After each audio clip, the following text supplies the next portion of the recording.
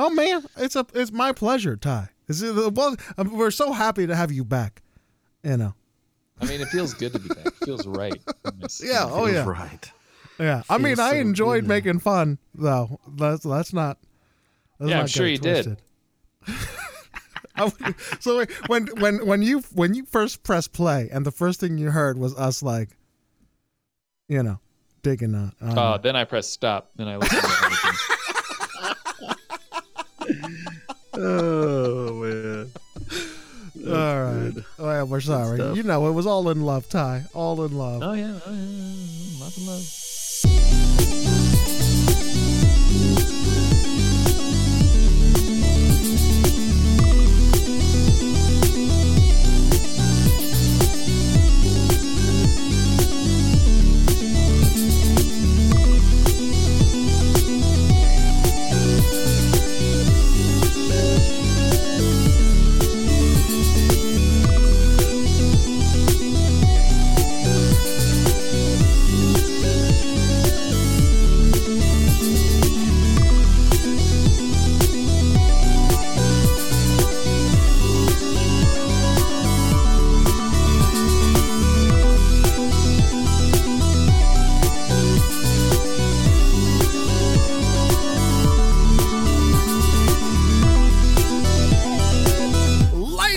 Gentlemen, what is up? How are you doing? It's me, Manny C. I'm sitting here with TIE Fighter and the one and only Buddha Will.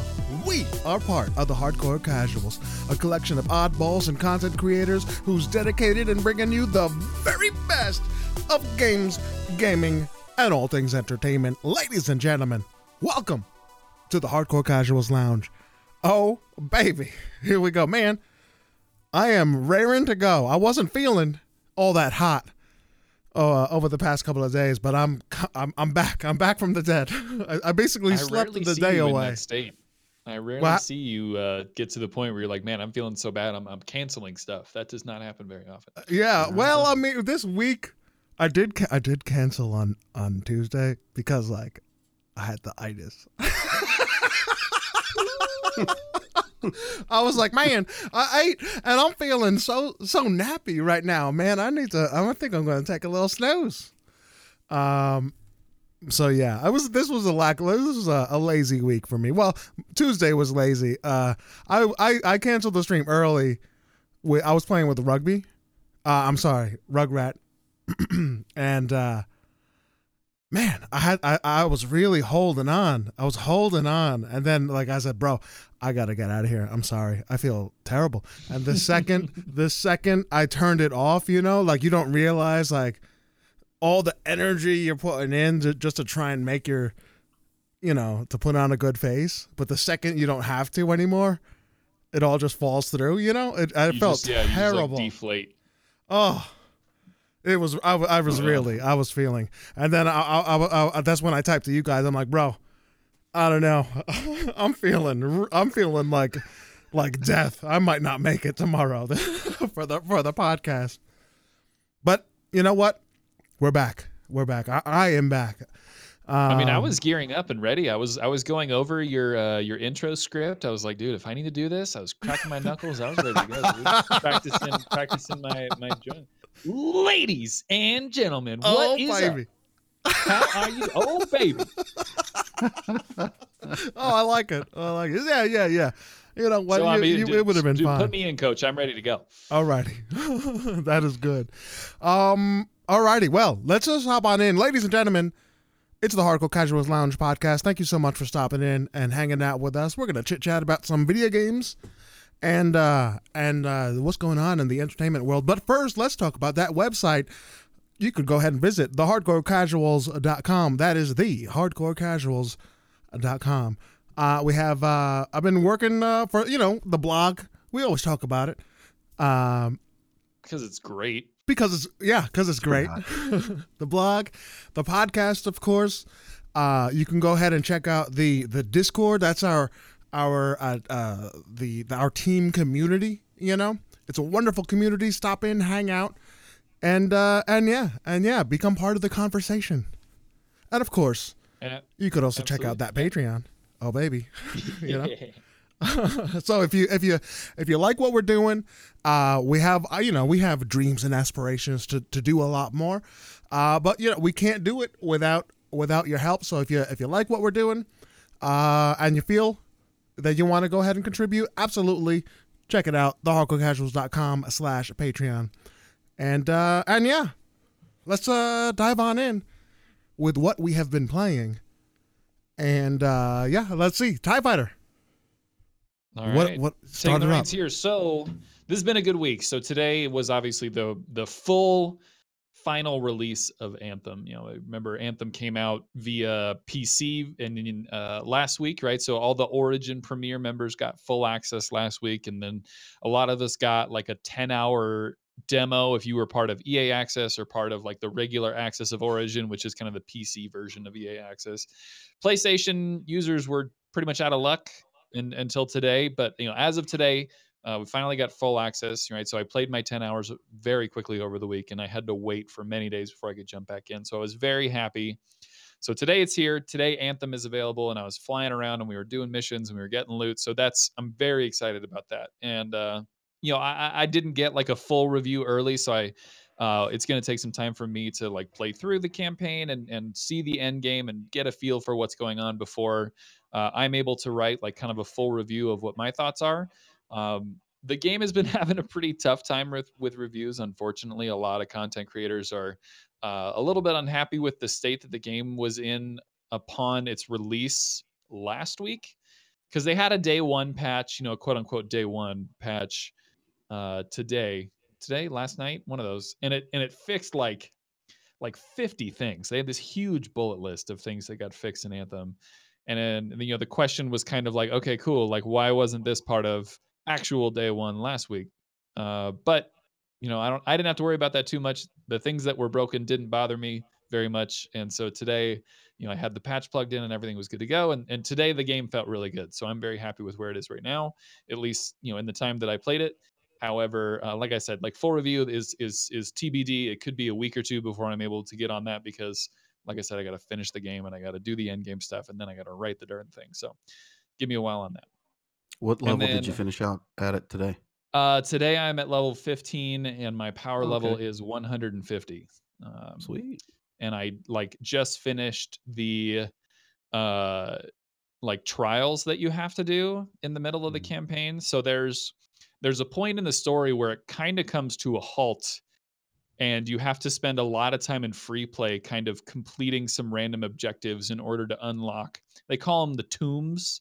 And I'm not going to give you any context to those who are listening as to why you need to go to these tombs.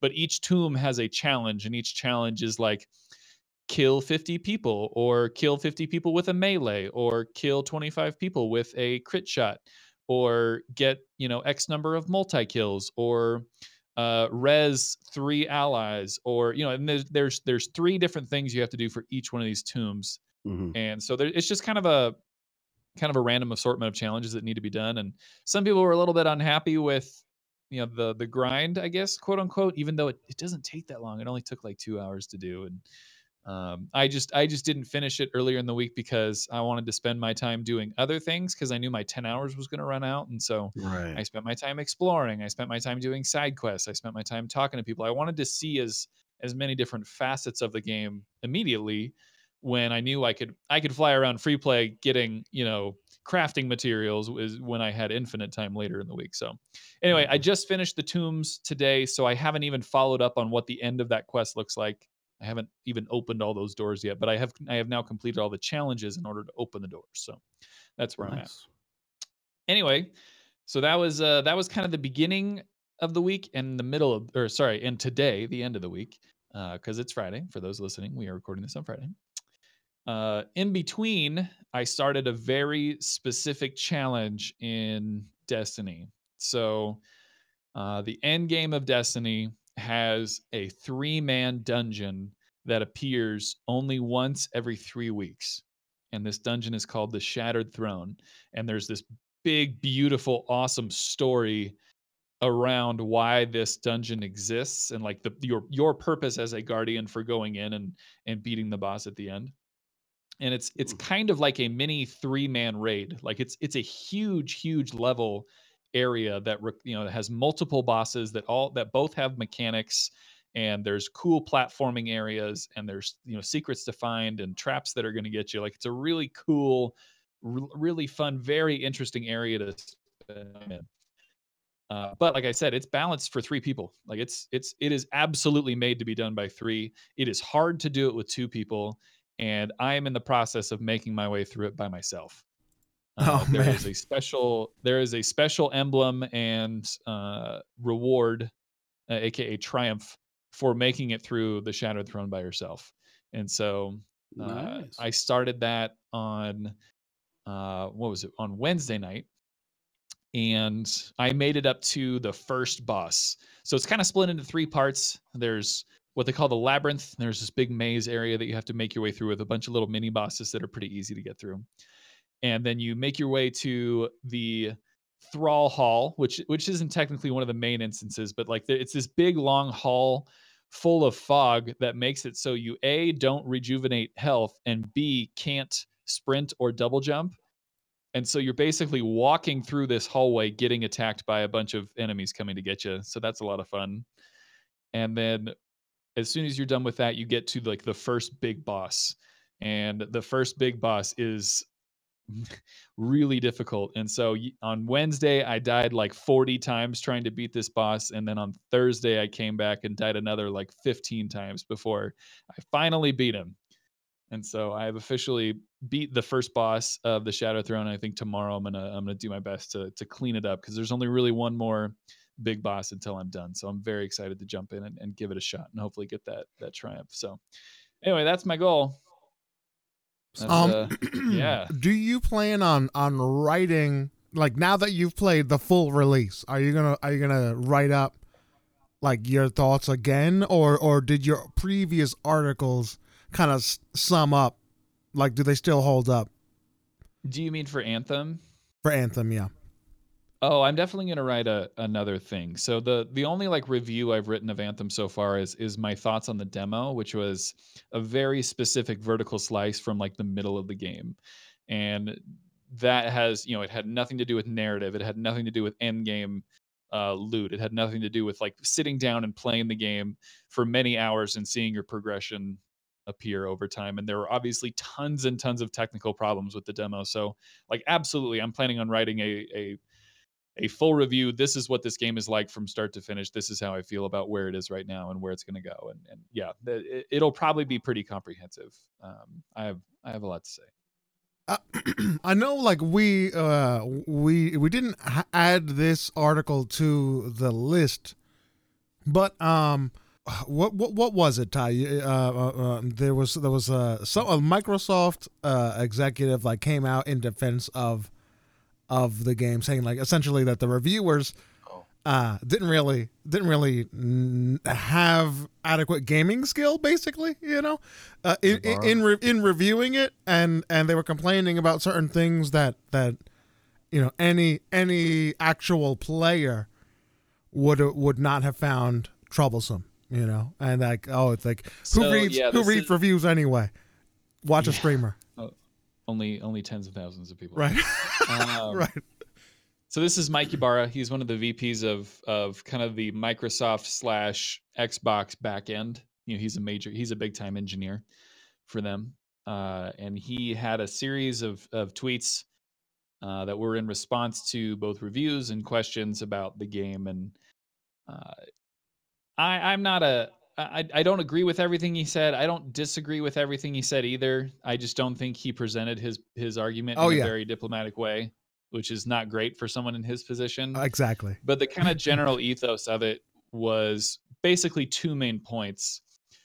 That he was upset that a reviewer was knocking Anthem for not telling him how the combo system works. And I'll be honest, there's no tutorial that you go through in the opening missions or even anywhere in the game where it says, okay, hit the enemy with the primer, now hit the enemy with the detonator, and it does extra damage because it's a combo. Like, it never says that anywhere, but that is one of the main mechanics of doing damage in the game. And so the reviewer was upset that, hey, it never taught me this. I never knew how to do it. And Mike Ybarra was basically saying, that's one of the main things that, you're supposed to do. And they told us all about this in marketing leading up to this. And like, how can you be like a professional reviewer and not know these things? And so that came off like really harsh and really kind of aggressive towards the reviewer. So that wasn't awesome. Now, I agree with the fact, like, yeah, it's not in the tutorial, it's not there. I also agree with the fact that I've been paying attention to Anthem since 2 years ago, and we've known about the combo system through some of the stuff that they've told us kind of throughout. And so it sounds like the person who reviewed this game has not been really following it. And you can make your own decision about whether you want your reviewer to be one of those people or not. Do you want your reviewer to be someone who's familiar with the game and has been following it and then can make kind of an educated discussion of what they've learned, what we've been promised, and what we have? Or do you want your reviewer to come in completely cold and see what this game offers someone who knows nothing about it? And I can see kind of valid options for both of those. So that was one of Mike Ybarra's points. The other point that he was making was that people don't read reviews anymore, like Manny mentioned. And if people want to decide if they want to get a game or not, they just watch streams of it. That is both completely incorrect and completely correct. But it depends entirely on who you're talking about. Yeah. I think there's an entire generation of people who don't watch streams at all and don't care to in any way. If I'm looking to see if I would be interested in playing a game, of course, you and I and Buddha and potentially a lot of the people who listen to this podcast, like, of course we watch streams. We live in that stream world. And so like, that's a great way to get information.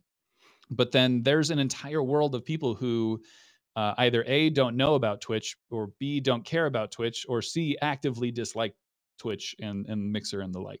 And so lots and lots of people, hundreds of thousands of people, get their information from websites like GameSpot and IGN and all that. That's how that information is collected by a vast number of people. I don't want to say majority because I don't know.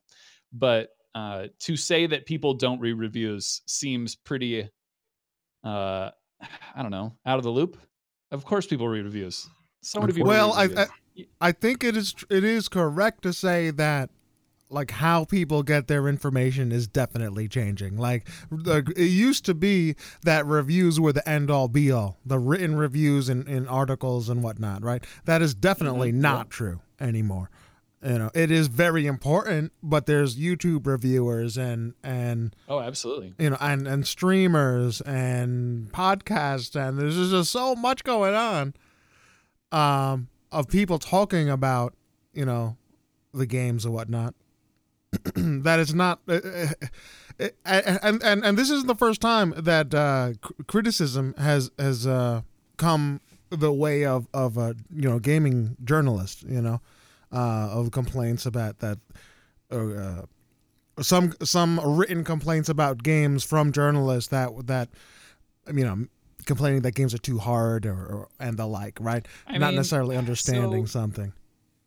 It's two competing forces that exist, not just in games journalism, but in any sort of market that is based on Google SEO, right? Because you need two things. You need a good catchy headline that you know people are going to type into Google, right? So Anthem review. If I'm looking for an Anthem review, what am I going to type? I'm going to type Anthem review into Google, and so you need your titles to be good and catchy and something that people would look for. And B, you need to have it fast. And that's the biggest problem, is that first to market on anything makes an enormous difference. And so because of that, making educated decisions and taking 60 to 100 hours in a game to truly understand how it works is almost never feasible with games like this. You know, it's obviously fine with games that are shorter and games that are very linear and games that don't really have a quote unquote end game.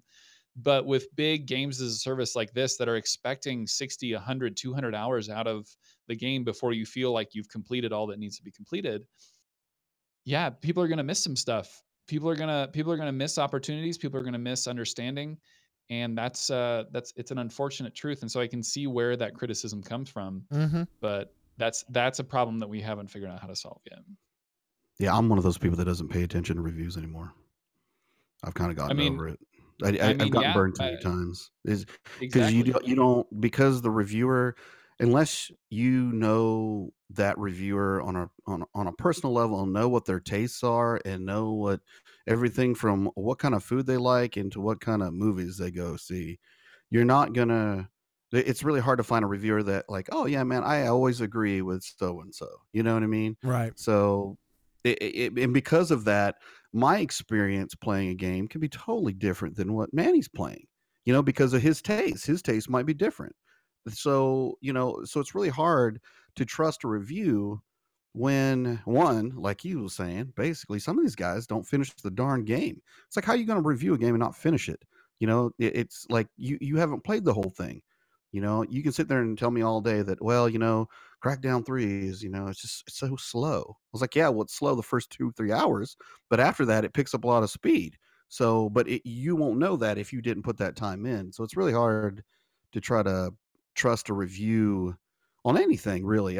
My suggestion is, if you got a demo that you can play, a beta that you can jump into, please, by all means, do that. My last resort is to go watch some streams of it. I try not to watch too much because, if it's something that's story based, I don't want to get spoiled. Like, exactly. I don't watch anybody play Anthem. Yep. Not one. Because I don't want no story to be spoiled. Same thing, a Resident Evil 2. I haven't got a chance to it yet because it's sitting in my backlog. I can't really watch somebody stream it. And I can peek in a little bit and be like, okay, well, that looks really great. That looks really cool. He shot that thing. Okay, cool. Up, that's it. I can't look at it no more. Okay, cool. I'm done. But it's like, yeah, I get it. But so it's like, we talk about don't pre-order stuff. This is why you don't pre-order unless you feel that confident in a game. If you played a demo, you played the beta, and you're like, okay, you know what? I feel like I'm going to like this game. Okay, that at that point, then yeah, I have got no qualms about you pre-ordering something. But if you're just looking at it from like a review, and then you said, oh, yeah, well, they gave it a 8.2 or whatever that means. Yeah, I'm going to pre-order this game. Oh man, don't be pissed off if you get disappointed, because right.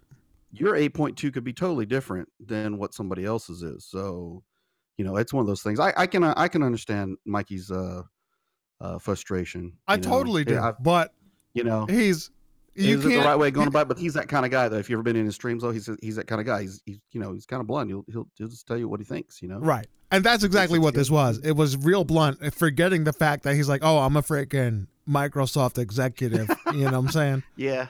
Talking some truth over here. Right. He is like talking about, like, he's in the gaming industry, and the articles, the journalists, you want them on your side as much as possible. I think that's one of the good things about some of these execs, that they're actually gamers, well, yeah, that they're real, that, they actually play games. So then it kind of makes you feel like they're a little bit in touch with what's going on. I mean, it's not always going to come off the right way, on a tweet or, in an interview, but at the end of the day, at least, like, well, at least I know that guy's playing games, so right. I can bond with that. Yeah. But yeah. Oh, well.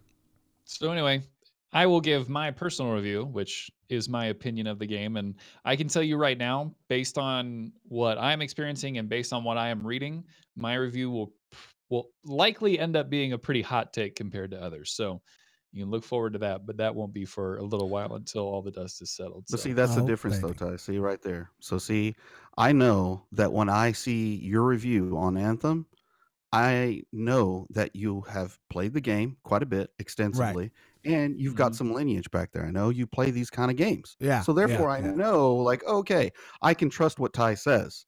Whereas Joe Mo off the block that just put a article up on, you know what I mean? I don't know those guys. You know what I mean? Like, it's true. It's really hard to judge what, well, like a lot of times when I used to listen to reviews, it was about like game mechanics. Like, if they said something about the controls or the camera, that's the stuff that I paid attention to. Because for me, that's probably my biggest pet peeve, is when your controls suck on your game. Mm-hmm. Like, you could have a gorgeous game, but if you can't look around at it properly, well, then that just kills it for me.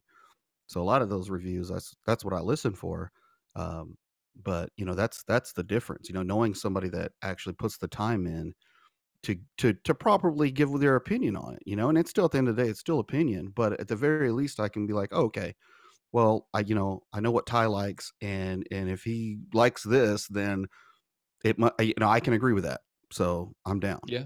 And that's why when I see people talking about games journalism, I recommend that they do their best to follow writers and not outlets, right? So if you're interested in what IGN has to say, IGN is not a single cohesive thing. IGN is a group of people.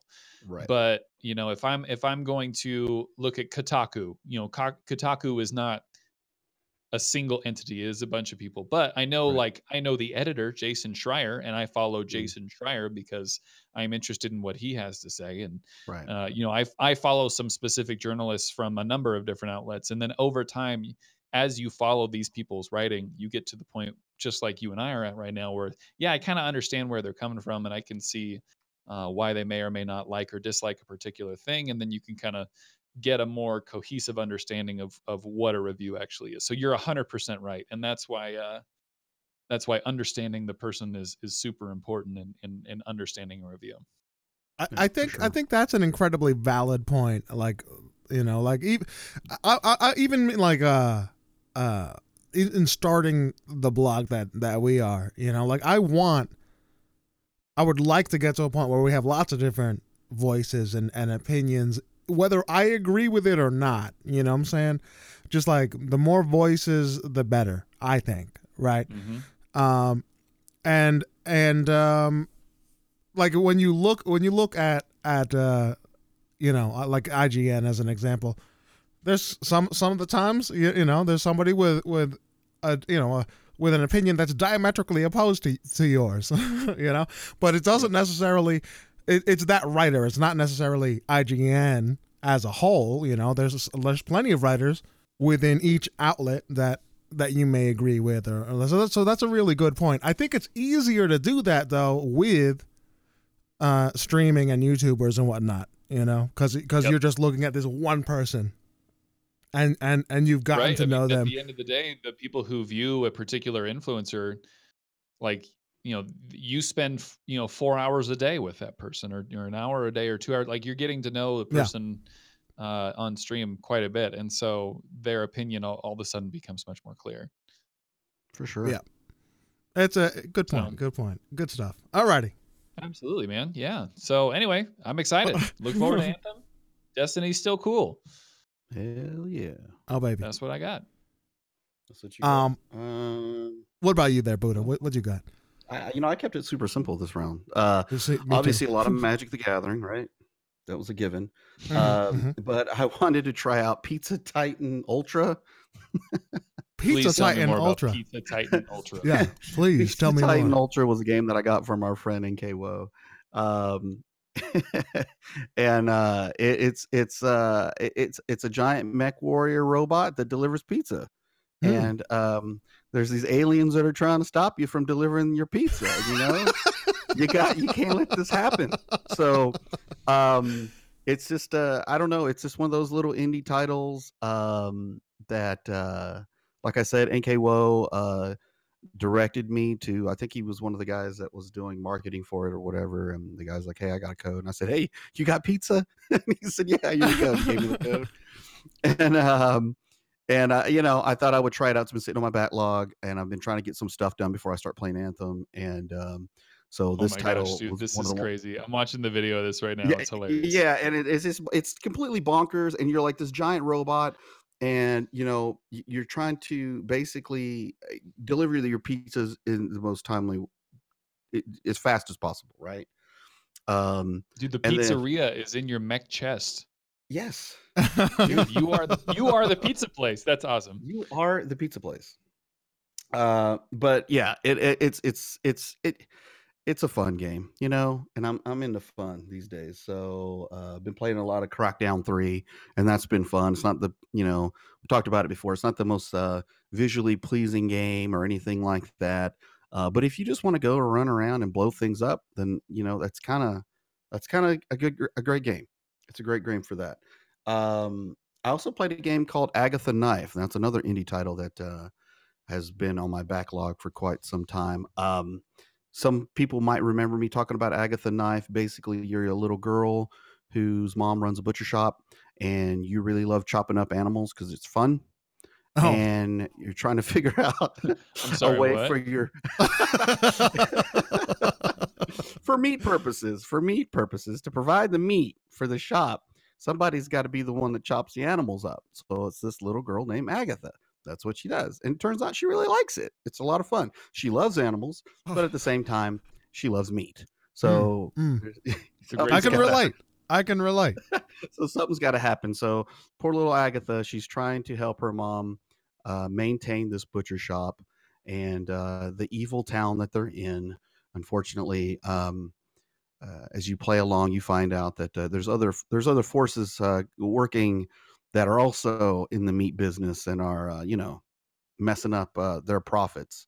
So little Agatha has taken upon herself to start a religion based on carnivorism. What? That is interesting. Just ride with me. So you go through this this whole thing of starting this religion based on carnivores, and you're having to establish this in order to get more people to spend money on the meats and the products at your butcher shop, and it's very different. And it's one of those point and click type of games. It's got like a lot of object puzzle type of things going on there. And as you go along, there's a lot of moments where you're like, what the hell is this? Like, what is going on here? And that's kind of what the appeal for me anyway is. But those are the little indie titles that I've been dipping into. So hopefully I'll have those finished here by next week or so. Hopefully, and I'll get the achievements knocked out. That one, that meat one, man, that sounds. I mean, you know what I mean. It's funny, like, you know what I mean. I love these little narrative indie games that have these weird little stories that kind of doesn't make any sense, but it's fun nonetheless. Kind of like what we were talking about with the Donut County. You know what I mean? Like, yeah, it's just it's just weird and quirky, and you just roll with it and have a little chuckle here and there.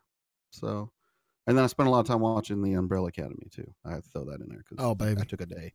Okay. I took a day and chewed through that. So. Word. But that is all for me. My games, I didn't really play too much, right? I didn't play too much. I played Siege and I played Apex and I played some Gears of War 3.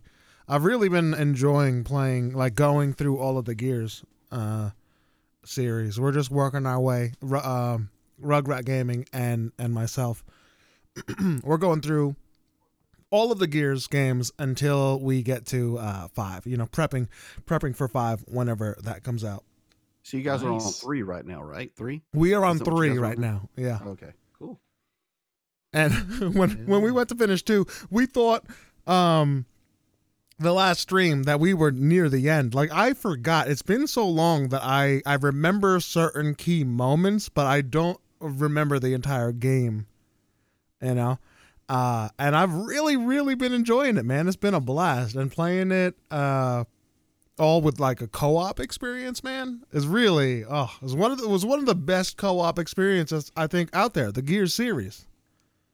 It was super, super good. I enjoyed it. Anyway, Gears, Siege, of course. Playing the hell out of Siege. There's been lots of changes coming down the pike for Siege. Go ahead, Ty. I'm sorry. Is the new update out with the new operators?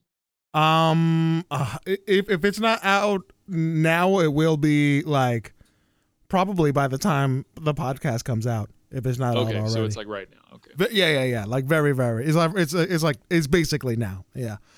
Okay, lots of changes coming down the pike. I think that this is going to be it's odd to say because we're entering the 4th year of this game, but I think this might be like one of the best years for freaking Siege. Like they have lots of plans for the game. They're moving forward in interesting ways, and I can't wait to see more, man. I can't wait to see more. I mean, the esports scene is like exploding for Siege. They had over 150,000 people watching their championships this year. Just insane. They had this video. So if you check out the blog, I did write a couple articles on Siege, right? The year 4 map, the roadmap, and some of the new character roundup kind of deal. They had this celebration video, which went and to show how the game has grown and it's really impressive, man. And I always say, like, the game itself, like, it stumbled out of the gate, you know. And a lot of people were like, "Oh, the game is fun, but it's just, you know, it seems kind of hollow. It's not your traditional Rainbow Six type title, and it's likely not going to last." You know, but they proved everybody wrong, man. Games now that come out. Yeah, basically, the same thing about but they really did support it, and they turn. Ubisoft is not known for that type of play, right? You know, they had lots of issues, lots of growing pains of establishing their servers, all right, learning how to go on with full on multiplayer, but they've learned a lot from Siege, and they used to be considered, you know, like along with like Activision and EA as far as being one of those the you know, bad guy Ubi, you know. But they've turned it all around, man. And Siege is a big part of it. So anyway, Siege, good stuff moving forward. New characters, lots of changes. They're getting rid of the beta. You know, because it's for ranked, it's a ranked beta. It's a 3-year-old game. It's still on beta. Wait, serious? Yeah. If you go in, the ranked version of it has been in beta all this time, and it's been like a Fortnite, meme, right? Basically. We're still in beta for Fortnite, aren't we? I think you're. Is it really? Right. Yeah, I think everybody's just forgotten, but yeah, right. I think they're still beta. Beta doesn't mean anything anymore, but I guess so. They're what they want to do with ranked is turn it more into like the esport, you know what I'm saying? So it's gonna mirror that a lot more. Another good thing that they're changing is the like the casual, not necessarily the casual play. There's a newcomer playlist, you know. So it's pretty daunting when you get into the game and you're brand new, and everybody knows everything about the game. And you're just trying to figure it out. You know what I'm saying? And yeah, part of that learning curve, at least for me, was very fun. However, when I started the game, everybody was figuring it out, you know? And when you go into a game now and there's freaking seasoned pros that put hundreds and hundreds of hours, it could definitely hamper the experience, you know? So new playlist just for people trying to figure it out, which I think is good, and a bunch of different tweaks. Go check out the article. There's lots and lots of different changes coming down the pike, and things to expect for this year. I think it's going to be a good year for Siege. Check it out. The blog, thehardcorecasuals.com/blog. And what else? Apex is good. It's fun. I actually got a win. You know, I'm terrible at this game, but it's a lot of fun. And yeah, that's it. That's awesome. And freaking Umbrella Academy. I wrote. Speaking of Umbrella Academy, I enjoyed it a lot. I wrote something on the blog as well. You can check that out as well. Yeah, you did. HardcoreCasuals.com. Yeah. You know, I mean, if we had more time and if we had like a movie/TV podcast, we'd talk ears off about Umbrella Academy. I think so. Buddha and I were talking about it for like a good 40 minutes before the podcast. We were just like, yeah, we were. Yeah. All right. So yeah, that's that, man. That's that. Awesome. Cool. Wait. Do you hear something? Oh wait, I do. It's the music. There it is. The music is back. TIE Fighter is back, ladies and gentlemen. First of all, let me say I'm sorry for missing last week. I know the music, the news, the TIE Fighter are all integral parts of the Hardcore Casuals Lounge. I did feel bad about last week. I guess we should have probably recapped this in the beginning, but I accidentally got scheduled to be on a feature for Mixer last weekend, right as the podcast starts recording, which is kind of a bummer. We like to take advantage of those features. Sometimes they work out really well as far as community engagement, so I didn't want to miss it. And I knew that my boys and, of course, Almond could come in and do awesome. And it sounds like they did, and they only ragged on me for like a quarter of the episode, so it worked out really well. So that's awesome. Actually, you know what? I counted. It only took like 28 seconds for you to start ragging on me from the. You jerks. Yeah. We actually put it into the actual intro itself. Yeah. Yeah. Right. I mean, no time at all. So anyway, we're back. No more of that nonsense. But anyway, the news. Let's do this. We got some crazy stuff happening this week. Yeah. And number one, and this was something that just came up kind of yesterday, and it's huge. Xbox and or Xbox Game Pass is rumored / reportedly potentially coming to the Nintendo Switch. This is a huge rumor that was put out by someone who has been known to be correct about rumors regarding Xbox and Nintendo. We have been seeing kind of the musings of this start to happen with things like the Minecraft crossover, with many other things. So I'm going to read this article here and just give you kind of a quick little taste here. So from Henry Leager over at Tech Radar. Thank you, Manny, for this source. Could we see the Xbox Game Pass on the Nintendo Switch? Recent rumors from a YouTube channel, Direct Feed Games, suggest so. We've seen Microsoft and Nintendo increasingly cozy up over the past year or so as the Switch console continues selling millions per year, and both parties see the business sense in cross-party collaboration play. This includes things like the recent rumor that Scalebound could be coming to Switch and others. So we previously reported on Microsoft's plan to bring Xbox Live service to mobile devices and the Nintendo's console with a mind, quote, to incorporate Xbox Live's suite of game achievements, matchmaking, social systems, and more in their games and devices. The latest rumors suggest that we could see an official Xbox app that also packs in access to Xbox Games Pass, Microsoft's Netflix-style streaming service for games, and support for Microsoft's Project xCloud technology that will allow these games to be streamed to any number of Windows, PC, and portable devices. And they provide a video that kind of talks about that and nonsense. So this is crazy. Can you imagine being on your Switch and just being able to like whip out Ori and the Blind Forest and just freaking go to town, or even something like Crackdown 3, right? Because if we're talking about game streaming and not game downloading, you could potentially, if you have a good internet connection, you could potentially play these games that are normally only available on Xbox Game Pass on your Nintendo Switch. Like, whoa, it's huge. Yeah, I think. Yeah. Go ahead, Buddha. I was gonna say, it kind of makes sense in a way because if you think about it, like as far as like a portable gaming device, I mean, the Switch is pretty much where it's at. Oh, yeah. And so then, obviously Microsoft has no interest in having a handheld anywhere.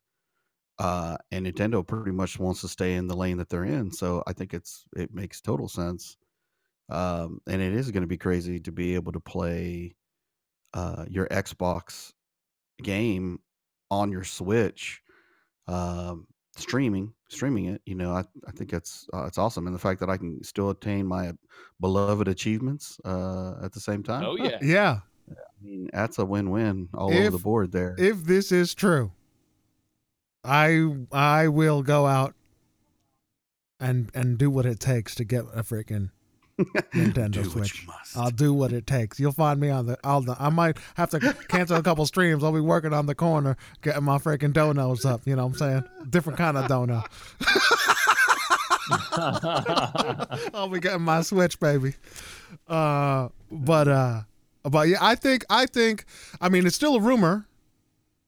It makes a lot of sense though, from other things that we've been looking at, right? So we looked at Microsoft, how they've gone away from console only. They wanted to create their platform on like the Microsoft platform itself. You saw articles we've talked about in the past about the move to like cloud-based gaming and being able to access your Xbox via mobile devices. Like Buddha said, the Switch is the ultimate mobile device. If this were to come to pass, that would be a huge deal for Microsoft, and really a total shift in the direction. If this is true, Microsoft is like 3 steps ahead in this whole gaming shift, because gaming is definitely in a moment of flux. Traditional things that traditional measures of success don't necessarily apply. You see lots of AAA developers out there and publishers struggling. That's because gaming is changing. And if this is the case, then really, it would be again. I can't express how big of a deal this would be for Microsoft and gaming in general. So yeah, I mean, the implications of it are wild, considering how disparate these companies were even 5 years ago, right? The concept of Nintendo playing with anyone else is just out of the world. They are right? Notoriously, like, they do their own thing. Right, closed off, yeah. And so the potentiality of them working with Xbox is really cool. Now we got to figure out, like, okay, what are the specifics going to be? Where's Nintendo going to get their money? Where's Xbox going to get their money? How does this work with, first party titles versus third party titles and blah, blah, blah. Like, there's a lot to figure out and learn. But overall, it's just the concept of these large scale companies saying that we are not only going to be more successful together, but the customer is going to be happier if we work together. Is great. Now, maybe they're worried about the customer. Maybe they're not. Maybe they just think this is a really great financial deal. I don't know, but I'd like to think that, okay, cool, this is good for everybody. Let's give it a shot. Well, generally, I'm on the belief that if it is good for business, it generally is good for. What's best for business long term is generally pro consumer. You know what I'm saying? Like, yeah, it could short term, sure, you can nickel and dime and squeeze blood out of the stone, but tides eventually turn on that, But bro, getting a freaking Game Pass from access to 100+ games when you as a Switch owner, now. That's huge. Yeah, man, it's crazy. And even access to 100+ games from your mobile device, right? Potentially, right? Freaking your tablets and whatnot, whatever it may be. Bro, I want this to be real, really badly, bro. I'm sure we'll find. I think we'll learn more if not during GDC, which we're going to talk about here in a bit. But if not, then we'll learn probably more at E3. So we'll see. Yeah.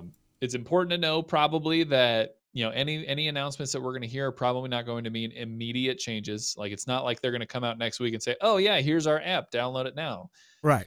Because, Xbox is only very recently publishing, if you want Xbox Live on your console, here's how you do it. Here's the tech necessary. Right. But, sooner rather than later, this is a huge step. So I'm very excited. Anyway, let's move forward. Crackdown 3. Yes, that Crackdown. Crackdown 3 was the #1 premium title on Xbox last week. The #1. So ahead of Anthem, ahead of Destiny, ahead of Gears of War, ahead of all those. So except for Apex Legends and Fortnite, which are considered free to plays, Crackdown 3 was the #1 most played premium title on Xbox last week.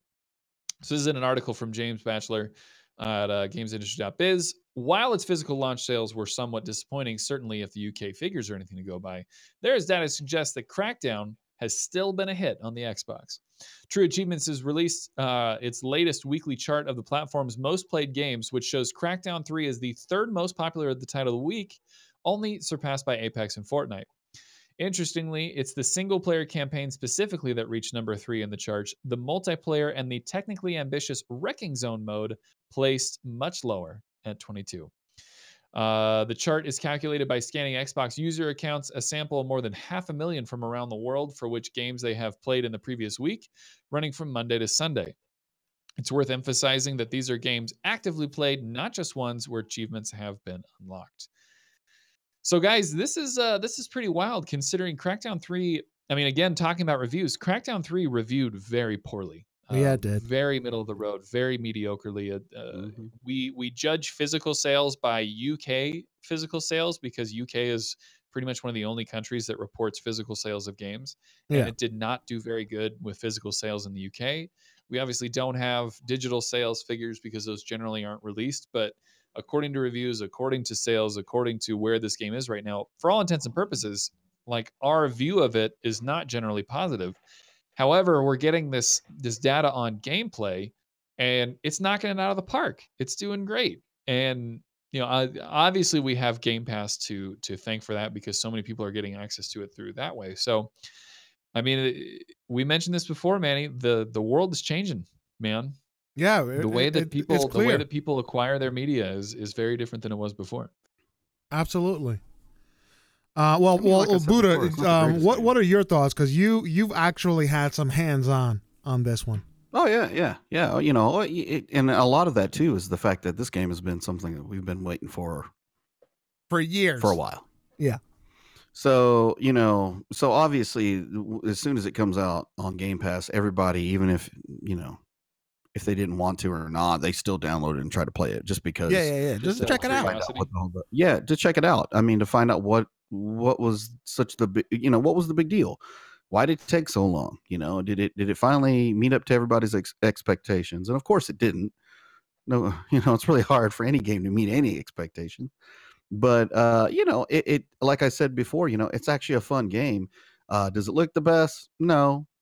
Is the gameplay the greatest? No, it's not going to make any kind of game of the year list or anything like that. But but at the core of it, if you just like running around blowing stuff up, then it's pretty good in that area. You blow things up, similar to like Just Cause. This is the story that strong? Nah, not really.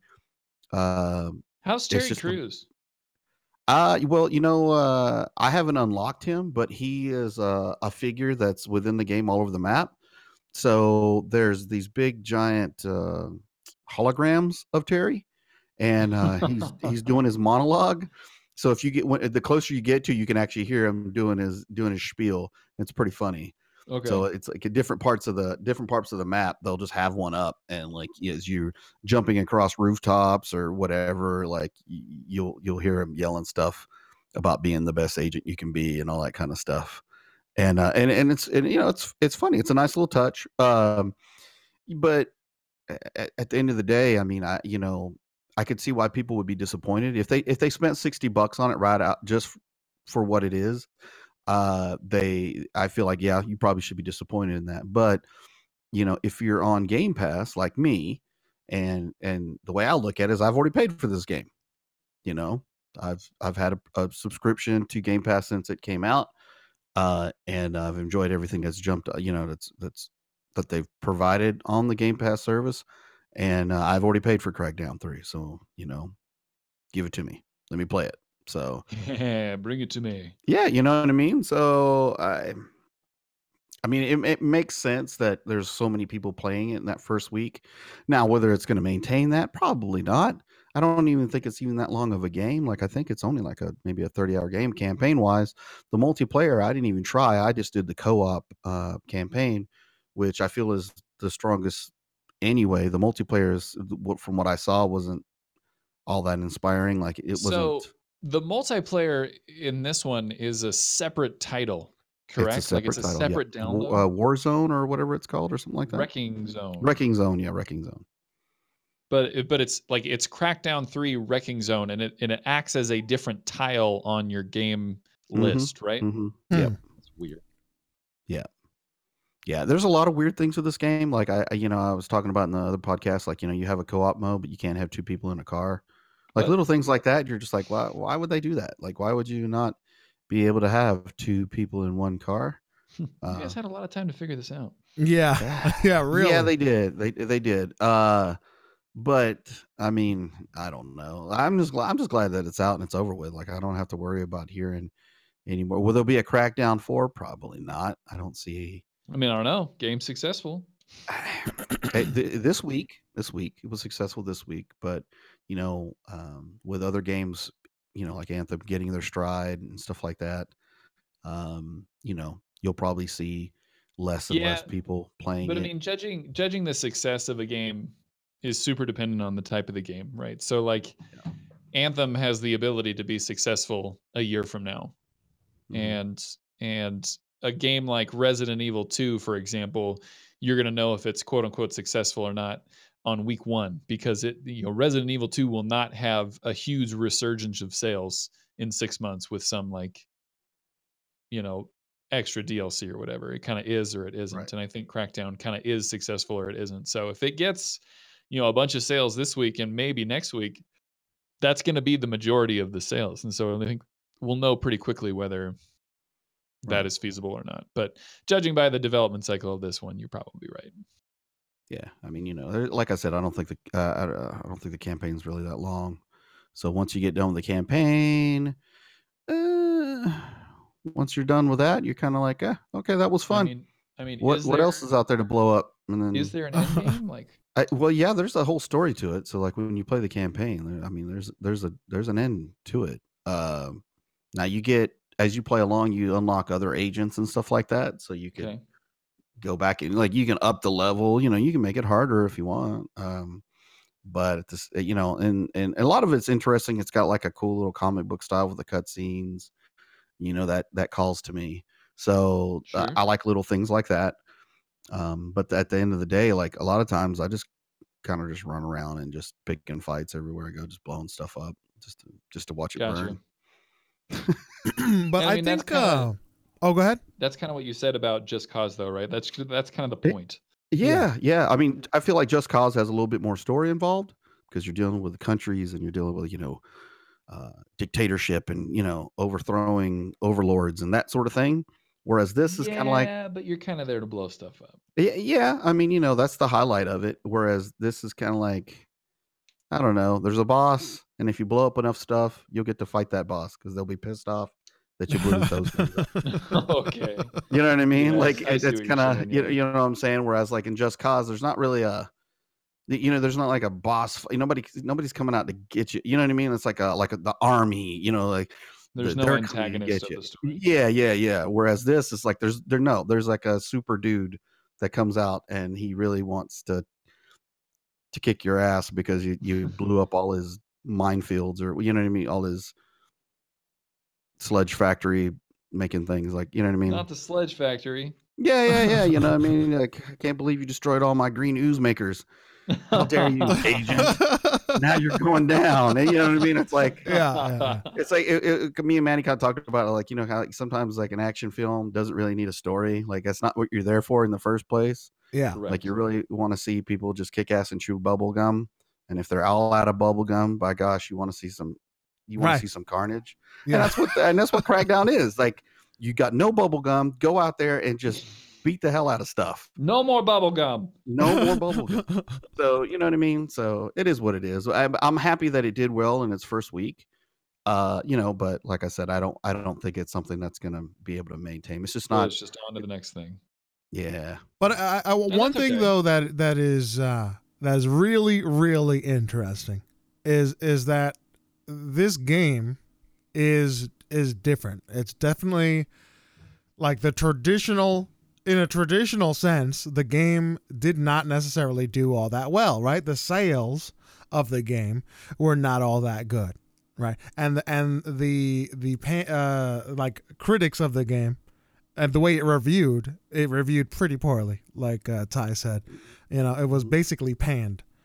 However, lots of people are playing it, so it is a success. But how is it a success? It's a success because it's reinforcing the value of what Microsoft and Xbox has done with the Game Pass, and there's lots of different articles about like looking at Crackdown, like this is actually a little bit different. Like in all the traditional senses, the game itself did not do well, but it at the same time it is doing well, and like what does that mean for the industry, as a whole? And I think, and you may be tired of hearing us talk about about Game Pass week after week, but I'm saying this is something that is different.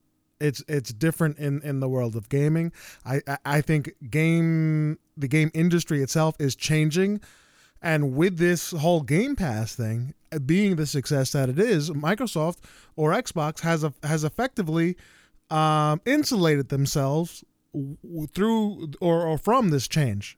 You know, they're ahead of the curve suddenly. You know, they add these games and they may be, you know, nothing to write home about, but they're fun, they're exclusive, they're you know, part of the 100+ games, and all it's doing is reinforcing the value. You know, so you're gonna hold on to that subscription for a month or two, you know, because you want to play this game, and that's all it really needs to do, you know, to be an actual success. And people are playing it and they're downloading it. So that aspect of it is probably the most interesting, at least to me. 100%, dude. So anyway, like you said, I'm really happy this game is doing well. Like Buddha said, don't hold your breath for it to continue to kill it. But it is awesome that people on Game Pass have the ability to experience this game that might not have should have come out at $60 considering the review quality. But you know, it's intriguing enough and exciting enough that many people have felt, you know, compelled to jump in, which is really cool, especially considering it beat everything outside of the 2 most popular games in the world, which is really cool. So good for them. Moving on. This one's a little bit less news, a little bit more just hype, I guess. Google has announced that it is going to unveil a gaming project at GDC, which is the Gaming Developers Conference in San Francisco. GDC 2019 in March. Rumored Project Yeti, which we have actually spoken about on this show many months ago, is said to be a streaming service. So this is from Polygon. Michael McWhirtor. Google will reveal details about its unannounced gaming project at Games Developer Conference in San Francisco next month, according to an invitation sent by the tech giant on Tuesday. The company will hold a keynote presentation on March 19th at 10 a.m. Pacific time, where it's expected to reveal details about a new endeavor focused on video games. Official details are scant. Google's invite only included the tagline, "Gather around." Very exciting. Very exciting, and this kind of plays into our excitement about Game Pass being on the Switch. Exactly. In that gaming is about to become more accessible again. So for those who forgot, you know, Google ran a test over the fall, and you know, people who were allowed into the test were able to play Assassin's Creed Odyssey via their internet browser, and it didn't matter what your specs were on the computer. All you needed was 10 megabits of download speed on your internet. And according to some big patches of the world, 10 megabits download is very small. And so the idea is that Google is going to do the computing for you, and then you just play the game with virtually no lag or input delay via your browser, right? So just like you would play an internet game, you know, in Facebook, right?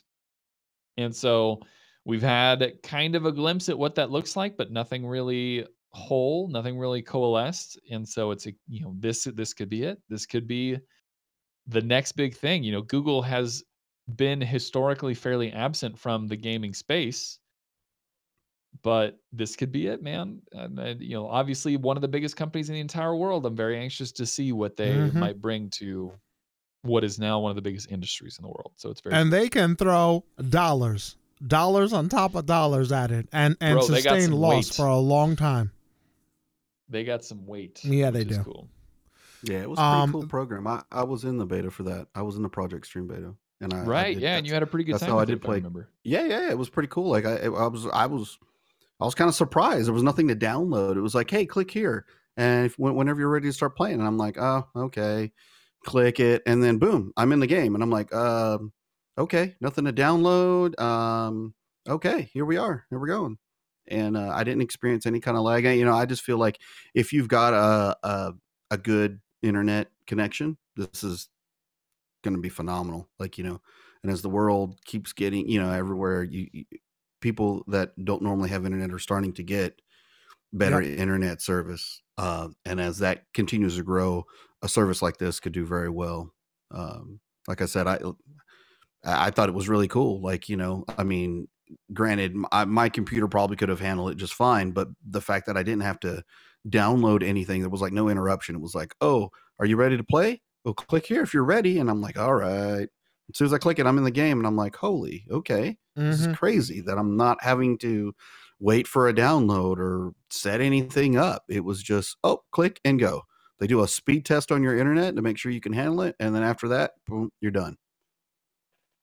Yeah, this is the direction that we're moving in. This is going to change everything, right? It's going to change the type of, like, the consoles, the way we know them, are forever going to be changed, and it's going to move in the direction of like a subscription type service. That's where I think, I mean, we have to see what Google is going to announce, but where Microsoft may have an edge on this. They've already established themselves within the gaming market. They have a well-established brand, right? They're already on the consoles. They already have the Game Pass, right? First of its kind, Netflix for games, essentially, right? They made no bones about it. They want to continue to grow in this space. They want to be the Netflix for gaming. And Netflix knows no bounds as far as what device it's on. It doesn't care. As long as you can have access to internet, you have access to movies and whatnot, movies and shows. And, so if this is the future, sign me up, baby. You know what I'm saying? Sign me up. Pretty cool. Yeah. Very cool. Oh, baby. It's so mysterious right now. I'm very excited. Wow. Oh, my eyes are freaking peeled for this next GDC. You know what I'm saying? It's going to be big stuff coming down the pike. Anyway, just to confirm, it's on March 12th. Be there or be square. It's going to be great. Okay, we got another cool one here. Well, actually, you know what? This isn't cool. I just said that out of reflex. Anyway, January game sales were unfortunately down this year compared to last year. Now, Kingdom Hearts 3 and Resident Evil 2 both did very, very well. Kingdom Hearts 3 was the number one game of January 2019, but unfortunately, game sales were down 18% to $427 million this January. A paltry, sad $427 million worth of game sales. Now, keep in mind, this is compared to last year where game sales were at a whopping, where's my number? I had it here, $517 million.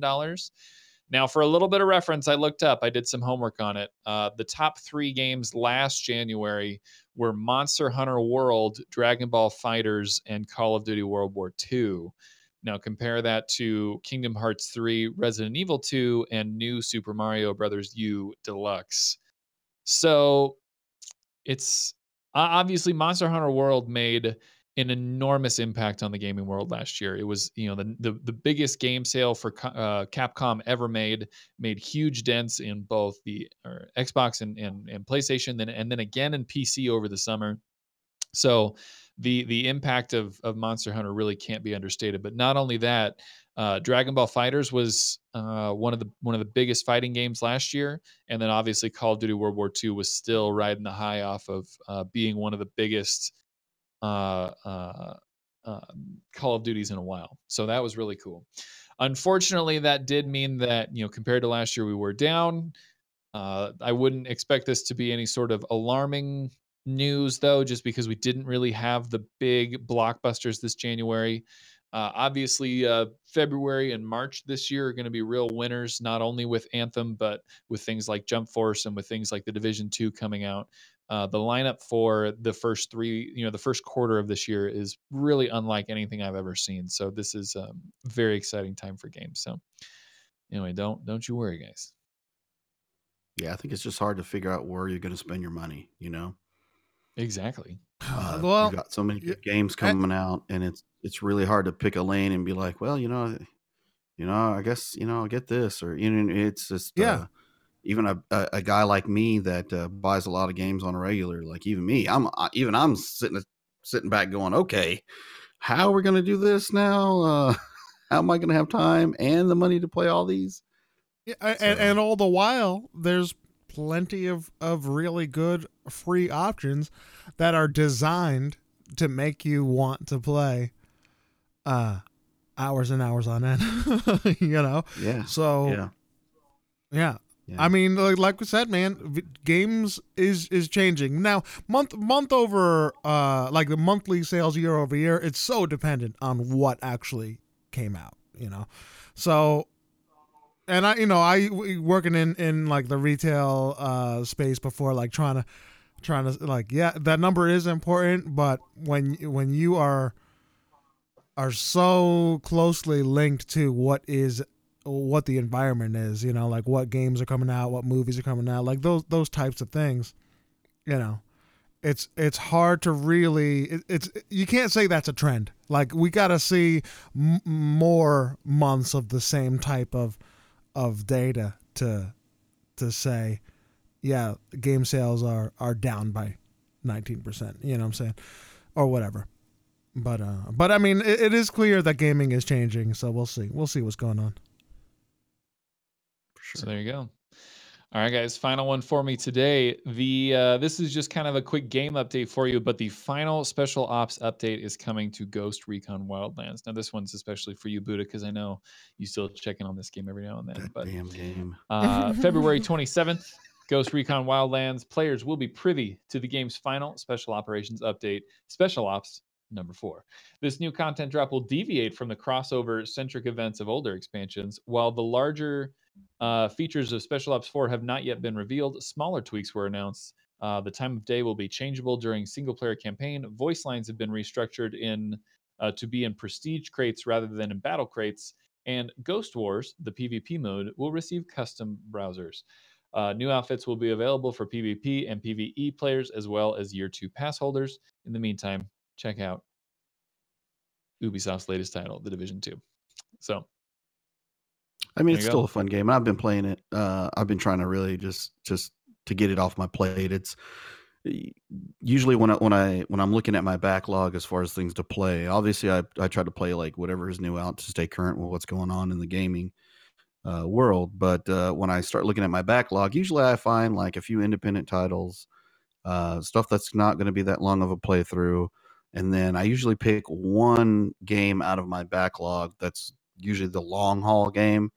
It usually ends up being some kind of RPG usually. But right now, my big long haul game is Ghost Recon Wildlands. And I like playing the game, but at the same time, there is so much to do. And, a lot of my playing is based on achievements. So like a lot of times I'll look at what the achievements are and be like, okay, well, that's the direction I need to go in. And this one is basically the achievements are collect all of these and you get the achievement. So it's like, okay, so I need to go run around here, collect every gun, collect every medal, collect, talk to every, bandito out there in order to get my my achievements. So I've been shooting on this game for a hot minute. It's still a lot of fun. A lot of the add-ons that they had in the past, like the Sam Fisher, the Predator, the stuff, the crossover stuff with Siege, it's in there. You can play those anytime. Like, it's a great game, but man, oh man, I can't wait to get done with it. I'm ready for a new long game. I mean, do you think that Division 2 will be that? I mean, honestly, I've got so many other. I mean, we're talking games like Red Redemption 2. Still have yet to play the actual campaign. Oh goodness!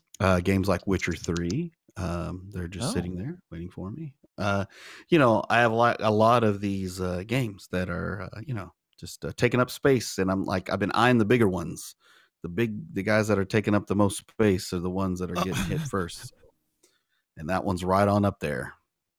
So I almost deleted Titanfall 2. I was going to let that one go because I was like, I'm playing Apex right now. But it turns out because of the success of Apex Legends, all of a sudden people are playing Titanfall 2 now. So before I would go in a lobby and I would sit there for like 15 minutes waiting for somebody to join. Really? Now I go in, it's like instant, like, oh, hey, people are playing all of a sudden. Like, oh, thank you, Apex. So now I can play that game again. So I haven't let that game go yet. So, But I mean, you've played the campaign for Titanfall 2, yeah? Mm-hmm. Oh yeah, I have. Okay, I figure I think that's the important part right now. Yeah, well, I mean that part of it's really fun, but they have different game modes in Titanfall 2 that are really fun. Like they've got like a co-op horde mode style thing going on, where you're like protecting these battle stations, and they send in like Manny's played it with me, where it's like they send in like these giant titans and endless armies of dudes, and you're just having to like you and your team are just having to chew through all this stuff trying to protect your bases from getting overrun, and it's like that's pretty fun. That's a blast. I forget what it's even called now, but it's essentially the horde mode, but like the Gears horde mode, if you remember. Yeah, kind of like that. Really you got good. A place that you're trying to protect with your teammates, and they just send wave after wave of enemies at you. So that's a good time. Yeah, absolutely. I did enjoy that. Titanfall is it's on my list too, but mainly for the campaign. I wanna chew on that damn campaign, man. Well, the campaign's not that long. You get once you get your teeth sunk into it, you don't want to stop. You just keep on going, and it's kind of cool because like you notice some of the characters in Apex. Oh yeah, from that. Yeah, cool. The guy in the opener. There's the guy, the old man that's at the bar. Word. You tend to find that you recognize him. Is he? Mm-hmm. Oh, that's cool. Like what is he? What does he do in Titanfall? He's one of the main bad guys in Titanfall. Oh, okay. He's the one that's in charge of the Apex faction. He's the Australian guy with a knife. Yeah, that waves it around at you. And then in Apex, you see him in Apex Legends when in the opening sequence in the bar, he's the old man now that stabs the legend on the thing that says, what does he say? Something like, if you kill them, you're better, or something like that. Or if I kill you, I'm better. That's him. Oh, that's cool. Yeah. I'm gonna have to go check it out. For that Titanfall one of these days. That's what we all say, isn't it? Yeah. One of these days. We'll get to Luckily, that bad log. I promise, dude. One day I'll get to Titanfall. Yeah, how's that Hellblade there going, Manny? Yeah, dude, how's Hellblade going? I think that's the next game you're playing, right? I'm gonna jump into that one as soon as possible. How's what remains of Edith Finch? Yeah, I'm telling you, man, the list is big, man. The list is freaking big. I have a long list. You know what? I can't even knock you because I know it's Magic the Gathering. That's been the problem. Yeah, man. Oh my god. Freaking Magic. Freaking Magic. I've been playing that game a lot more than I should, but I'm trying to get those free damn packs, man. This is the first time I've been like playing a game just trying to get the next prize. I'm deep in the Magic prize cycle, man. One more pack. Oh, yeah. One more pack. You're not paying for stuff, are you? No. They do have. They give so much stuff to you. They give a lot to you. Yeah, it's very, very fair. But they do have like this welcome package for like $6 or something like that. I did do that, and because I was already like, I'm enjoying this game a plenty. I'll give it. I've spent a lot more and played a lot less. You know what I'm saying? So I'll give it $5-6, and I got. Yeah, I jumped in a few. I paid money because I jumped in a few of the actual tournaments to try to get a qualifier on the big show, the big finale. Yeah, they're very, very fair in handing you lots and lots of stuff. So that's cool. No complaints on that. All right, guys. Well, that's it for me on the news. I guess that's Thanks for sticking with me. Oh man, it's my pleasure, Ty. We're so happy to have you back. I mean, it feels good to be back. It feels right. Yeah. Oh yeah. Right. Yeah. I mean, I enjoyed making fun though. Let's not. I'm sure you did. So when you first pressed play and the first thing you heard was us like, digging on. Then I pressed stop. Then I listened to everything. Oh man.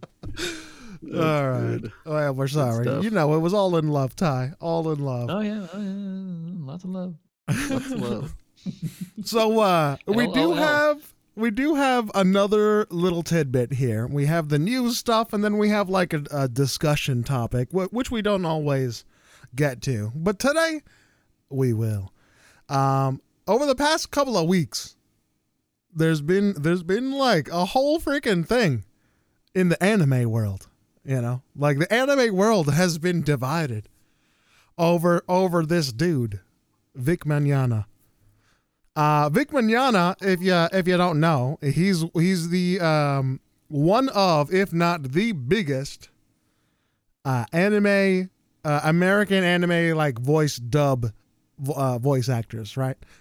He's been in some of the biggest titles, you know, the Dragon Ball Z, Full Metal Alchemist, you know what I'm saying? Like, he's a big time.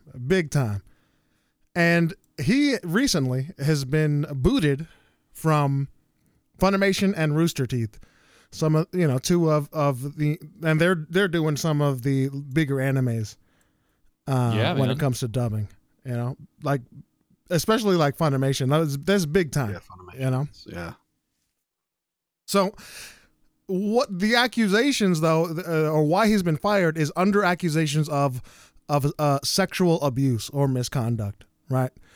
And again, this is something that is tearing the community right in two, because the accusations themselves, there's two camps. There's well, all accusations and whatnot, smoke leads to fire. He deserves to be gone. And there's another camp that says, well, where's proof? You know, we just want some proof.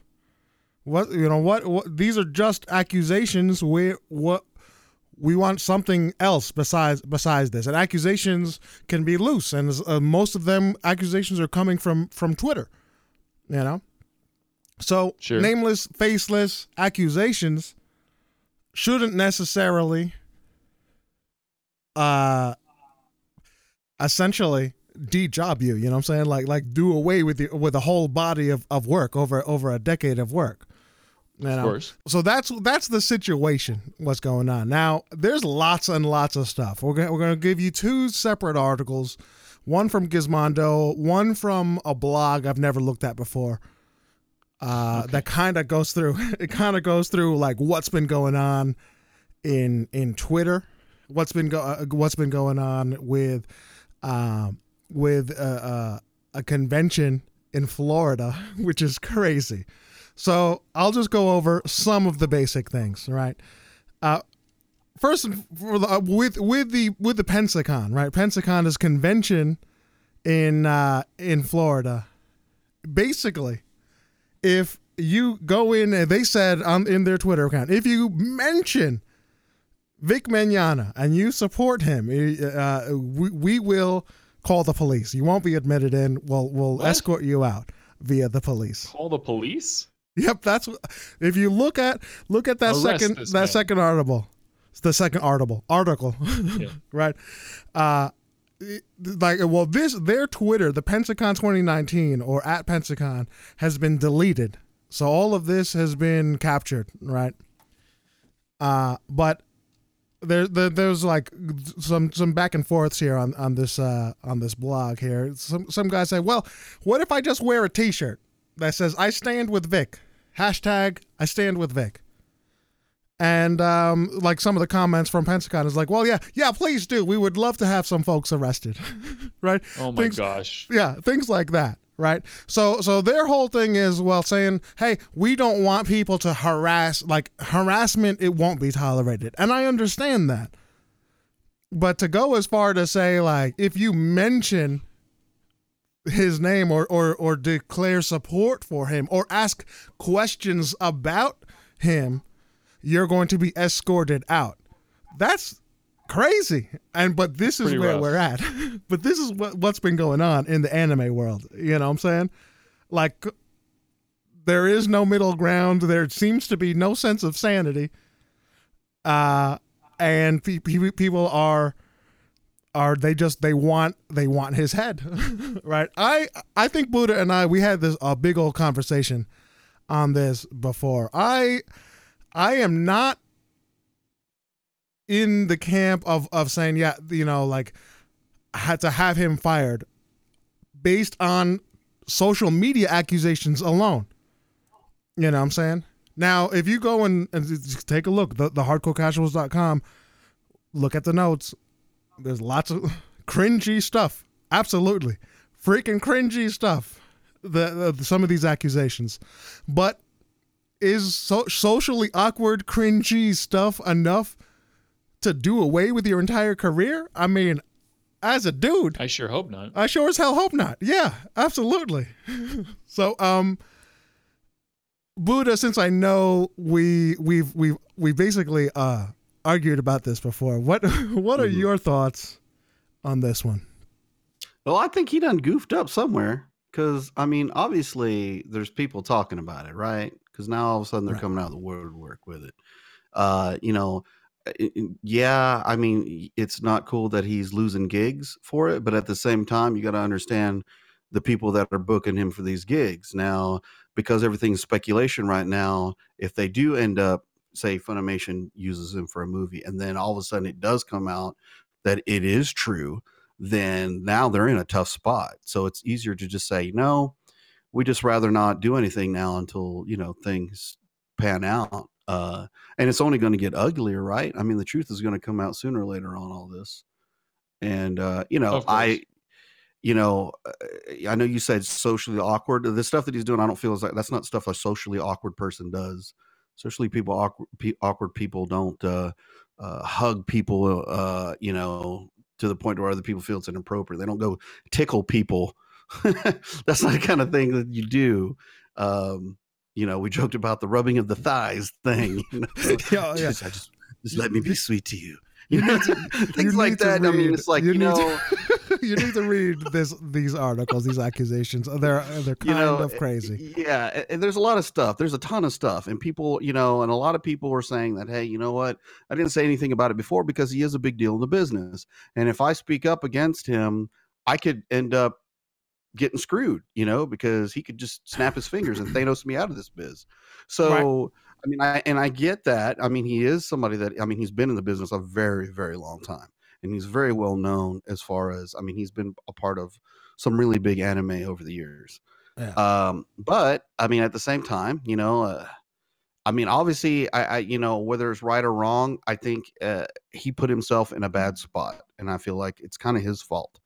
When you're somebody at that level, you tend to get very nonchalant with how you act with people. Mm-hmm. And I think that is kind of what has gotten him in trouble, because I don't believe in his mind that he thought he was doing anything wrong. Mm-hmm. A lot of these people don't, when they do these sort of things, they don't realize that it's making people uncomfortable when they do these certain things. He's probably always been like this. And now as time moves on and on and on, it starts stacking up to the point to where now he's gotten himself a reputation. And so it's now coming to the forefront now, I feel. And, and he shouldn't, honestly, in this day and age, you really have to be careful on how you handle people, like really handle them as far as I totally agree. And all those things go. If you're in a photo op, then, you stand there. A lot of times it's just like, a simple hand around the shoulder type of thing, take the photo and you move on. None of this hugging and kissing people on the cheek type of thing. Like that, you're just asking for trouble sooner or later. And all it takes is just the wrong person. And then you're going to get in a situation like this. And I think it's something that he's always just done. And now he's, going to have to pay the consequences for this.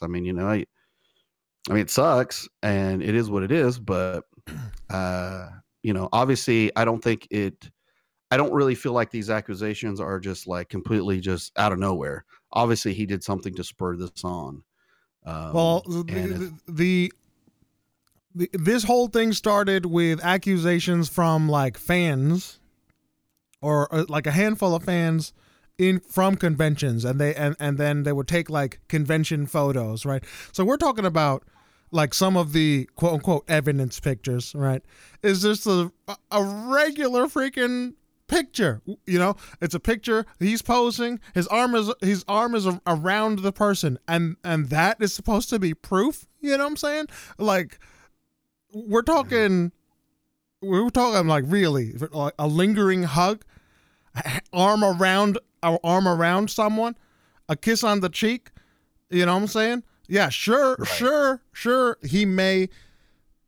I mean, unfortunately, in today's day and age, you have to be so freaking careful, and yeah, at the very least, because if I'm taking a picture with somebody and they kiss me on the cheek, like they're getting slammed. Yeah. I'm suplexing, dropping the people's elbow. I'm doing the spinneroonie thing that Booker T does, talking about can you dig it, sucker. I'm like, yeah, you know what I mean? There's certain. I don't know how much we can make that comparison for a couple of reasons. Number one,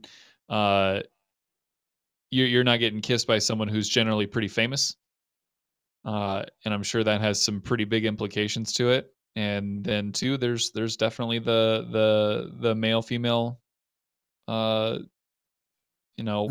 What's the word here?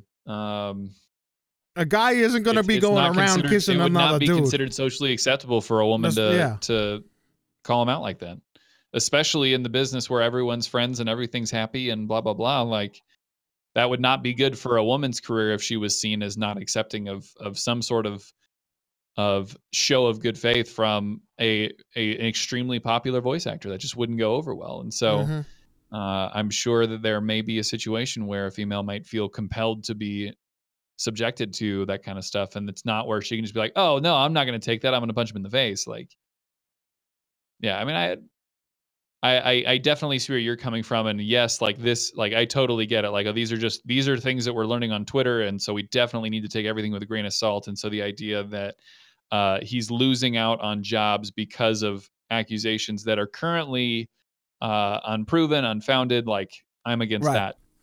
100%. So in the beginning, but to say all you need to do is just turn and defend yourself, I don't know if we can say that either. Yeah, well, this is actually a conversation, and that's why it's such a raging debate, and it's been raging for like 3 weeks already. Much longer actually, but it's really come to a head the past 2 to 3 weeks. A lot of the initial complaints that started this whole thing were A, taken out of context, and B, done with people's consent. You know, you had one person that was complaining, and then you see in the Twitterverse people saying, "Oh yeah, look, here's another picture as proof," you know, and here's a minor over here, and he's kissing her in the cheek. This is terrible. And some of them were grown women, you know what I'm saying, but they added that fuel to the fire, saying, "Hey, look, this is a minor," when in fact they were over 20. You know what I'm saying? But it doesn't matter. The truth doesn't necessarily matter there. It's part of the ethos now. You know what I'm saying? And it's the fuel has been added to the fire already. You have other pictures where the people that were in the picture said, "Hey, I don't want, like, this was 100% consensual. People ask for the pose or whatnot."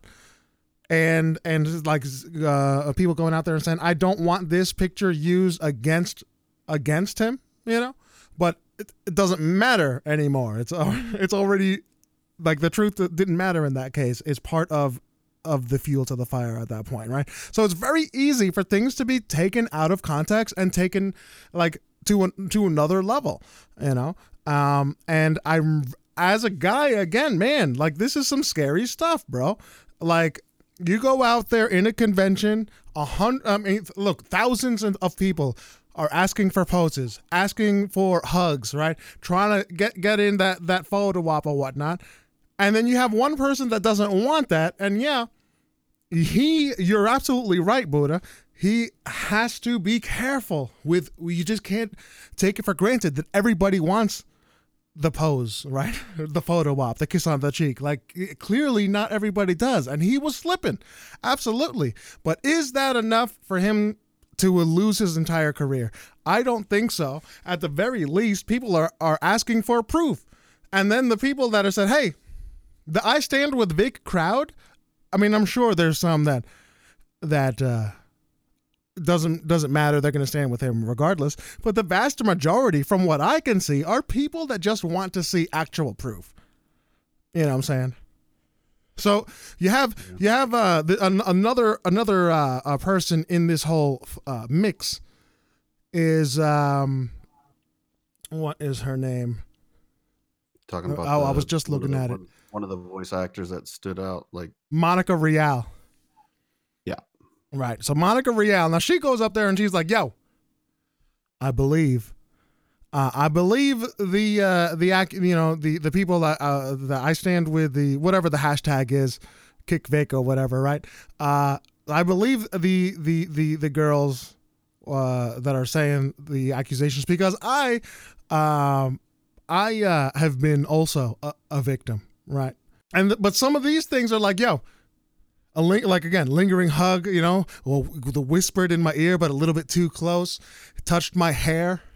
Like this, it's weak sauce. You know what I'm saying? It's weak sauce. I'm not really sure that somebody should be fired over this. I think the guy needs hug lessons. You know what I mean? Take a hug lesson and figure out how not to hug and a proper way to hug somebody. Yeah, well, you're absolutely right. Now the question is, don't hold it for too long. I mean, you really don't. Like, come on. You're right. What was Dave Chappelle? Didn't Dave Chappelle do something? I'm sure. Whatever. I'm sure. And, it doesn't help the way he, like some of his statements haven't been very good.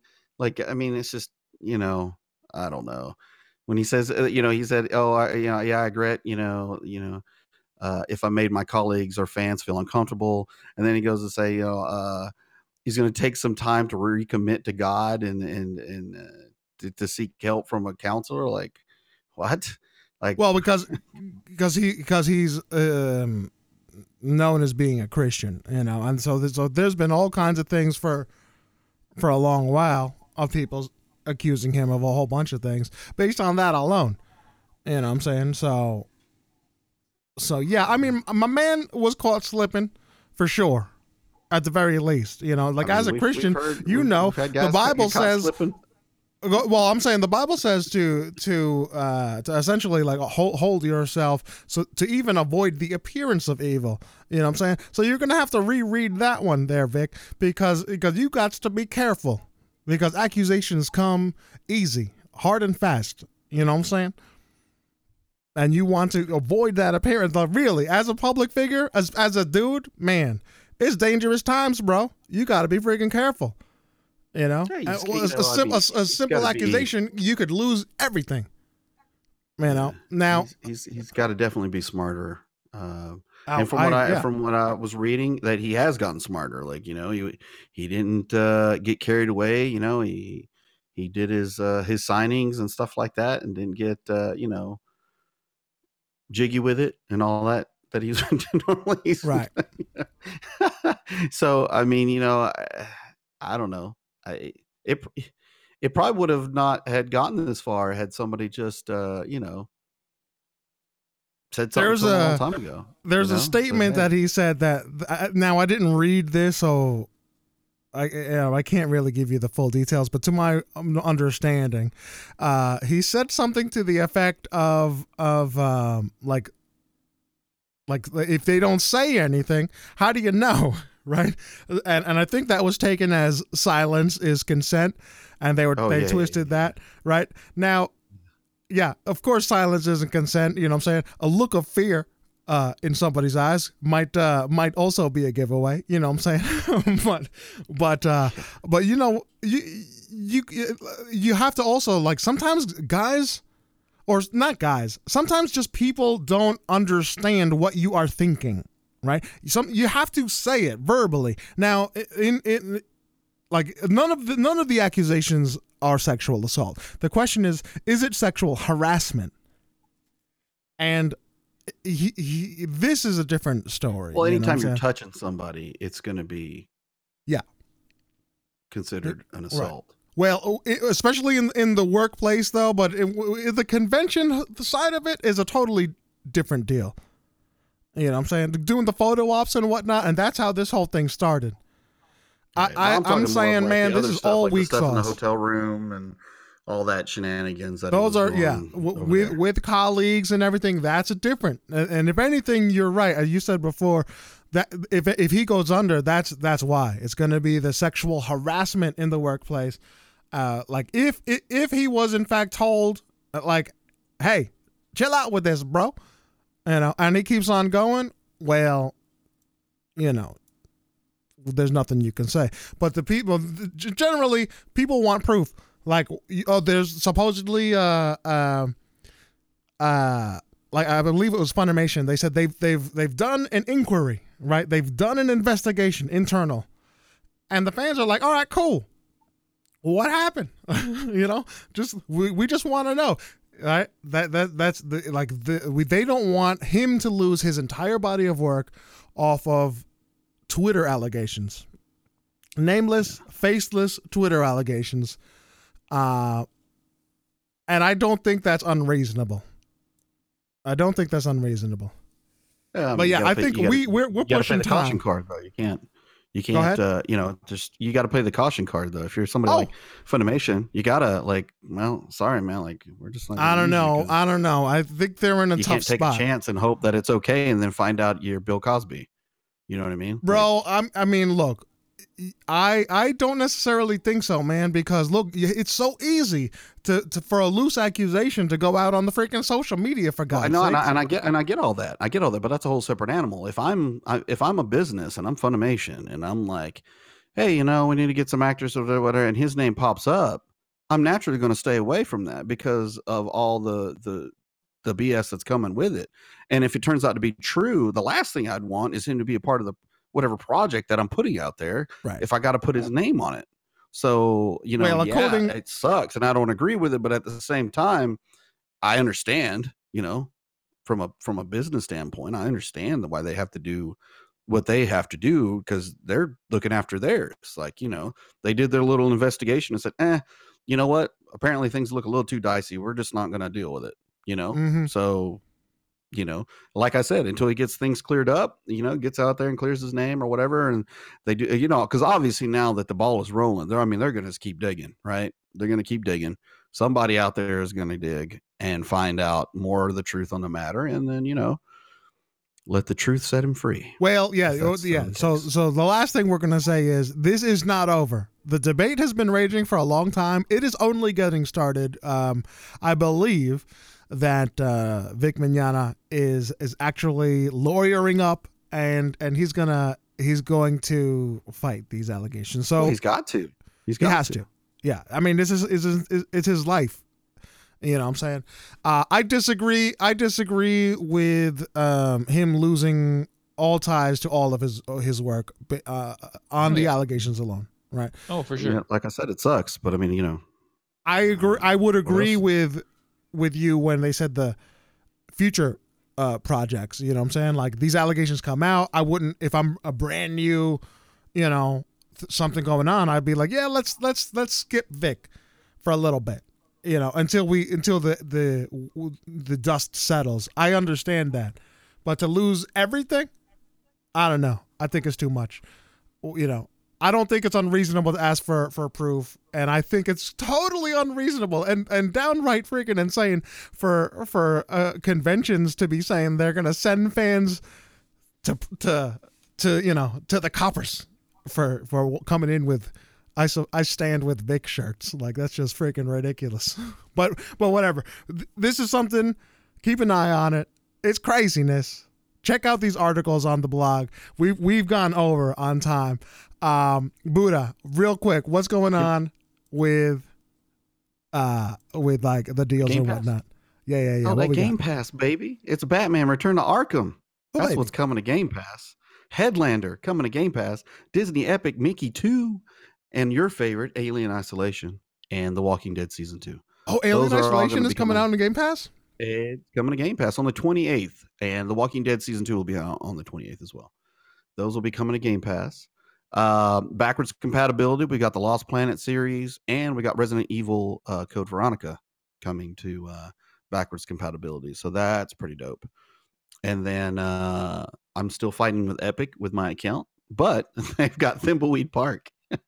That is out.